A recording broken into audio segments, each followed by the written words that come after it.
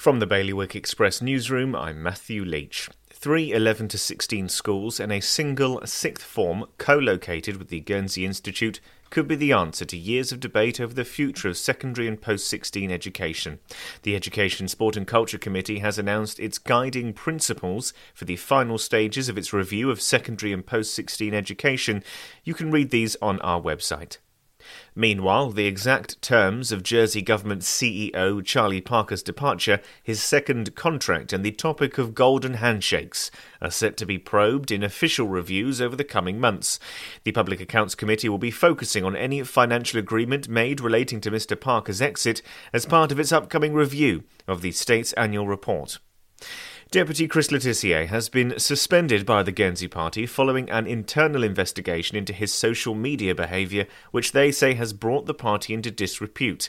Yesterday's statement marks the first time the party has taken a stance on their members' actions on Twitter, which saw him troll other deputies, criticise people for being non-local and pose as a member of the public. And mixing COVID vaccines should be allowed when the same manufacturer as an individual's first dose is unavailable. Jersey's senior medics have decided. For more on all of this and our other stories today, you can visit bailiwickexpress.com. Your weather today is going to be rather cloudy. Wind will be a northeasterly light force 2 to 3, and there'll be a top temperature of 7 degrees. And that's Bailiwick Radio News, sponsored by smarterliving.je.